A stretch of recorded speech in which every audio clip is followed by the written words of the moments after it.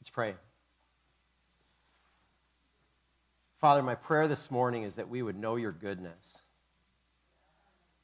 and that we would approach you with faith. Amen. So June 5th of this year at midnight, I went to take the dog out for a walk, and two of the neighbors were sitting across the street on the tailgate of a pickup truck drinking and smoking and talking about God. And so I took the opportunity to invite myself into their conversation. And I remember which night it was because Angie was just getting home from the ER with Josiah after he broke his arm, and that's why I was up so late. But they were just sitting there talking about God, and so I entered into the conversation, and our neighbor Julie had a lot of questions about God. And, it was interesting because just over a year ago, we moved to that neighborhood at K.I. Sawyer just to join other Christians that are out there to live in that neighborhood intentionally. And so, it took about a year of getting to know people before we knew people well enough to have these kind of conversations. So I was just excited about that. But Julie had a lot of questions about God. And one of those questions was, why does God let me struggle with anxiety? It's so severe that sometimes I'm just debilitated and I can't function. She also said, I feel like I don't want to bother God about my little problems. Like, he's got bigger issues to deal with, and it seems like my issues aren't important enough to bother God with. And so I assured her that God's not too busy to be bothered with her problems. He loves her, and so if it matters to her, it matters to him. I shared some stories about, praying to God about things that I wasn't even quite sure he was super concerned about, but I misplaced my wallet a lot, and so I'm always like, all right, God, I know that you can help me find this.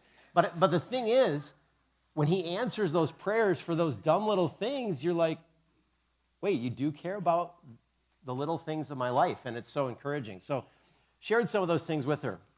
Well, shortly after that conversation, I read Jesus' teaching on prayer in Luke 11, and after reading that passage, I felt like, I think I've been on the right track, but I don't think I'm practicing prayer fully the way that Jesus invites me to. I don't think I'm bold enough. I don't think I expect enough. I think sometimes I give up too easily in prayer.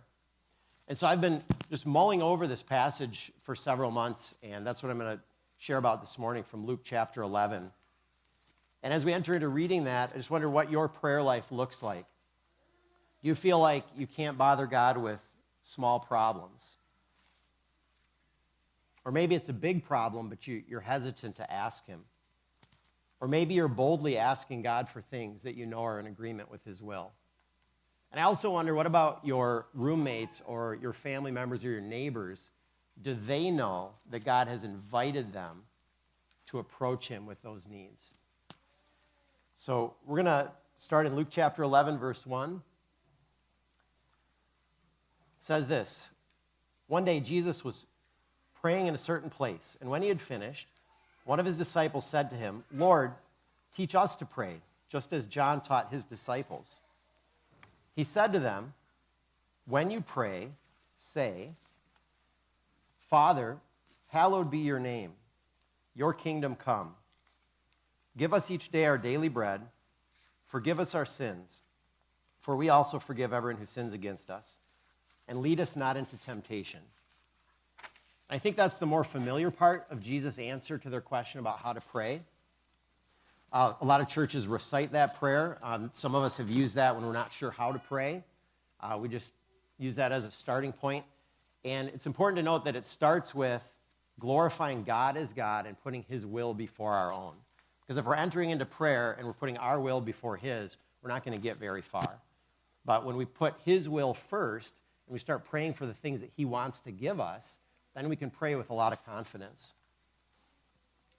So then he says to ask for daily bread. And I think that means that even though, we pray about the big things in our lives, the long-term things, the crisis situations, the major needs, he's saying ask for your daily bread as well. So like the things that are just small, everyday things, routine things, he's inviting us to come and ask him to meet those needs. And he says pray for forgiveness of sins. We need forgiveness for our sins. And the good news is that God offers that forgiveness to us. We just need to ask for it. And then the challenge that he kind of sneaks in there, we're also expected to forgive those who've sinned against us. And then he says, pray like this, lead us not into temptation. So we're called to live a holy and righteous life, but we can't do it on our own. We need to do it in cooperation with God. And so he says to ask him to be a part of that.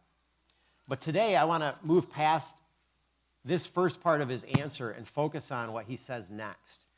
And, this year, really since the lock-ins or whatever we call them, and having a lot of time at home, I've just been digging into some passage of Scripture that I haven't read in a while, and I'm amazed at all the stuff I'm getting out of those Scriptures. So studying with teenagers and then the men's Bible study on Sunday nights, it's so cool to read a passage you've seen before, and yet God is showing you new things. And so that's what God did with this passage for me. So Jesus, now remember, he's continuing to answer the question of how should we pray? And he says this. He gives them a parable. He says, suppose you have a friend, and you go to him at midnight and say, friend, lend me 3 loaves of bread. A friend of mine on a journey has come to me, and I have no food to offer him. And suppose the one inside answers, don't bother me. The door's already locked. My children and I are in bed. I can't get up and give you anything. I tell you, even though he will not get up and give you the bread because of friendship, yet because of your shameless audacity, he will surely get up and give you as much as you need. So I say to you, ask and it will be given to you. Seek and you will find. Knock and the door will be open to you. For everyone who asks receives, the one who seeks finds, and the one who knocks, to him the door will be opened. So the disciples say, teach us how to pray.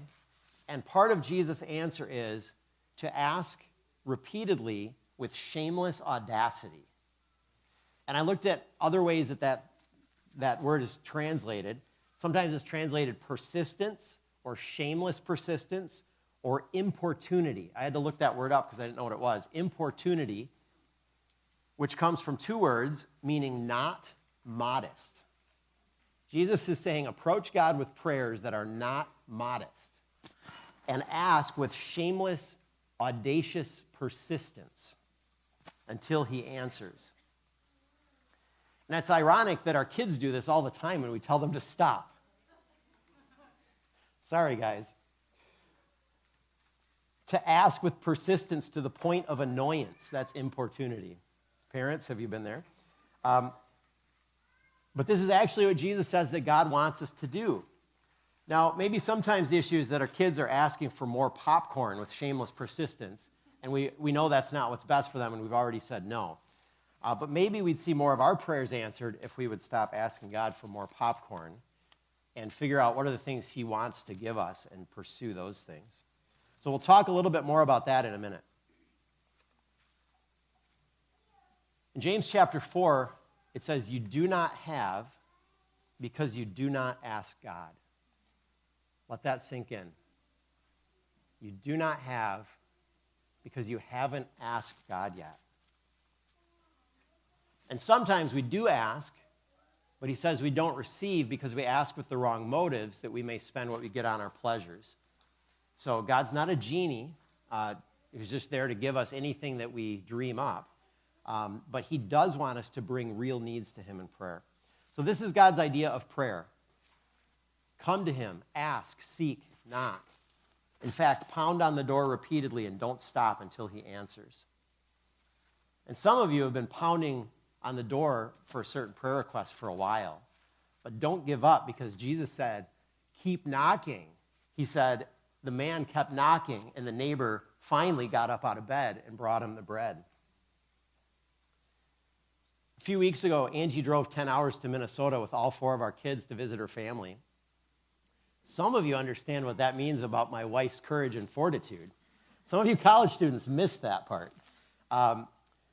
That's a long trip with 4 kids.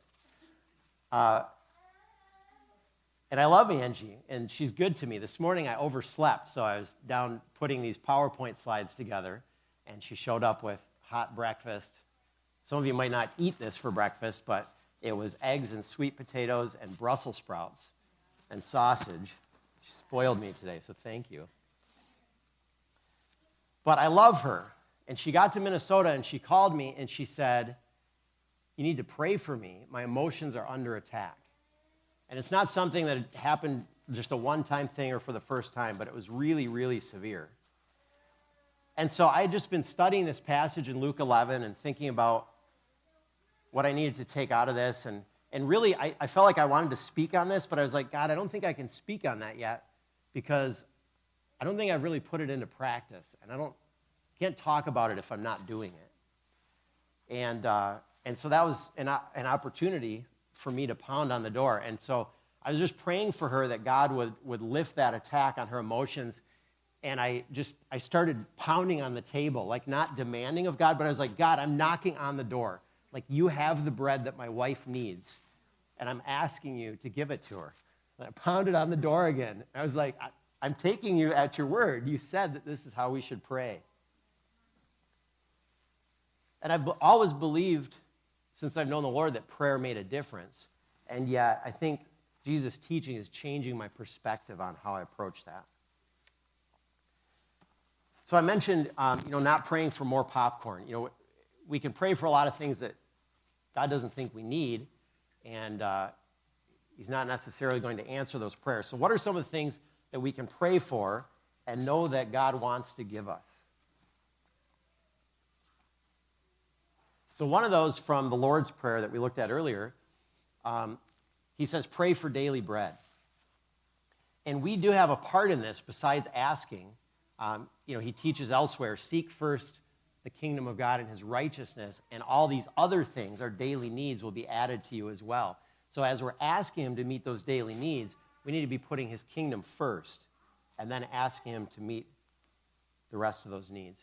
Here's another promise that he's told us. If you pray and ask for this, I will answer, is if we ask for forgiveness of sins.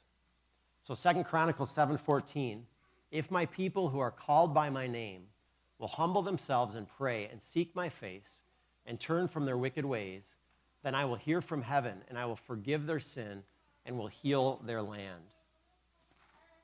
There's a verse for America today. I'm sure some of you have been praying that already, but our nation needs to repent and turn back to the Lord. And this is one that I don't think we need to pound on the door. When we ask God for forgiveness, I think we just ask. And if we're asking with sincerity, if our hearts are repentant, I don't think we beg for forgiveness. Jesus already died to pay for that. He's already offered it to us. We just need to ask forgiveness. The next prayer that I believe Jesus has already promised to answer, in 1 Corinthians 10:13, no temptation has overtaken you except what is common to mankind. And God is faithful. He will not let you be tempted beyond what you can bear. But when you are tempted, he will also provide a way out so that you can endure it. So if you've never memorized that verse yet, I encourage you to memorize that one. Sometimes when you're tempted, you believe the lie that I've given into this before, I'm going to give into it again, nothing's going to change, right? But God said otherwise. He says, ask for the way out, and he will provide it.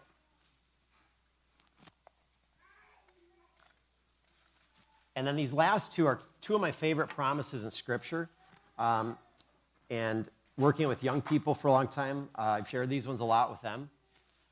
So this next one is to ask for wisdom. James chapter 1, verse 5. If any of you lacks wisdom, if any of you, nobody excluded, if any of you lacks wisdom, you should ask God, who gives generously to all without finding fault, and it will be given to you. What I love about this is you could have lived your whole life as a complete fool, ignoring everything that God has ever said. But when you realize that you're a fool and you want wisdom, what does he say? He won't find any fault with you for your past mistakes. If you say, God, I know that I need to change. I don't deserve anything, but you've promised wisdom and I know that I need it. What does it say he's going to do? He's going to give it to you generously without finding fault.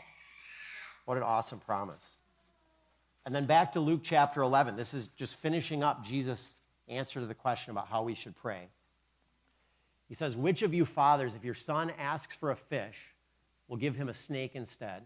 Or if he asks for an egg, will give him a scorpion? If you then, though you are evil, know how to give good gifts to your children, how much more will your Father in heaven give the Holy Spirit to those who ask him? So there you have, if you don't have wisdom, ask it, and God's promised to give it. And if you don't have the Holy Spirit, ask God, and he's promised to give you the Holy Spirit. So there's 5 incredible promises. Jesus says, ask and you will receive. And here's 5 specifics that he said, if you ask for these, you'll receive them. Our daily provision, forgiveness of our sins, the ability to overcome temptation, wisdom to know how to live, and God's very presence in our life through his Holy Spirit. But we have to ask. And like I read before, sometimes we don't receive because we haven't asked. I think a great example of this is the story of blind Bartimaeus. So in Scripture, there's a blind man. He's a beggar at the city gate. And, he's poor because he can't work, because he's blind. But he's heard of Jesus. And he believes that Jesus is the Messiah, the promised Son of God. And he believes with faith that Jesus could heal him. But the problem is he's stuck at the city gate. And so one day he hears a bunch of noise, and he asks what's going on, and people say it's Jesus. And he sees the opportunity because the faith is already there. But now here's his opportunity. And so he shouts out, "Son of David, have mercy on me." And I think about, every once in a while, you run across somebody on the street who seems a little bit like something's not quite right, and they're doing something that seems not quite right, and you just kind of look at them and you think, I wonder what's going on with that person. And maybe they start making a scene, and everybody's getting a little bit uncomfortable. And so how do we normally respond to those things? Maybe we walk a little faster, we look away. But here this man is sitting in his dirty clothes. He's yelling out, "Son of David, have mercy on me." And the people tell him to be quiet. They're like, "Hey, just cut it out." And so everybody else just sees the blind beggar who's maybe acting a little crazy. But what does Jesus see? He sees a man with great faith. He sees a model for prayer. He sees what everybody else that's with him needs to learn about approaching God. And so Jesus calls to Bartimaeus, tells him to come, and then he says, "What do you want me to do for you?" Think of all the things he could have asked. And, he could have maybe asked for a better place to stay, someone to take him in, take care of him. But it's interesting to me that in his great faith, he shoots for the moon. He asks for the biggest thing that he could think of in his life, right? He says, "I want to see." And Jesus says, "Your faith has healed you." And so maybe in your life, it's not the daily bread that you're wrestling with. Maybe it's that big issue that you've hesitated to bring to God because it just seems like maybe something that he wouldn't change, or maybe you've been asking for a long time and it hasn't changed, and it just feels like maybe I just need to stop. And yet, here we have this example of Bartimaeus asking in faith. And some of you this morning, you might have heard about Jesus. You're here in church today, but you don't really understand, or you don't really have eyes to see. You don't really understand why the people around you walk with him the way that they do. And maybe that's what your prayer this morning needs to be, is, Jesus, open my eyes. The Scripture says, the enemy, the spirit of this age, has blinded the eyes of those who don't believe. And maybe your prayer needs to be, "Jesus, today, open my eyes so I can understand who you are." So if you're here today and you've never asked God for forgiveness of sin and the filling of the Holy Spirit, that's the entry point. That's the entry point into receiving God's promises and walking with him for the rest of your life.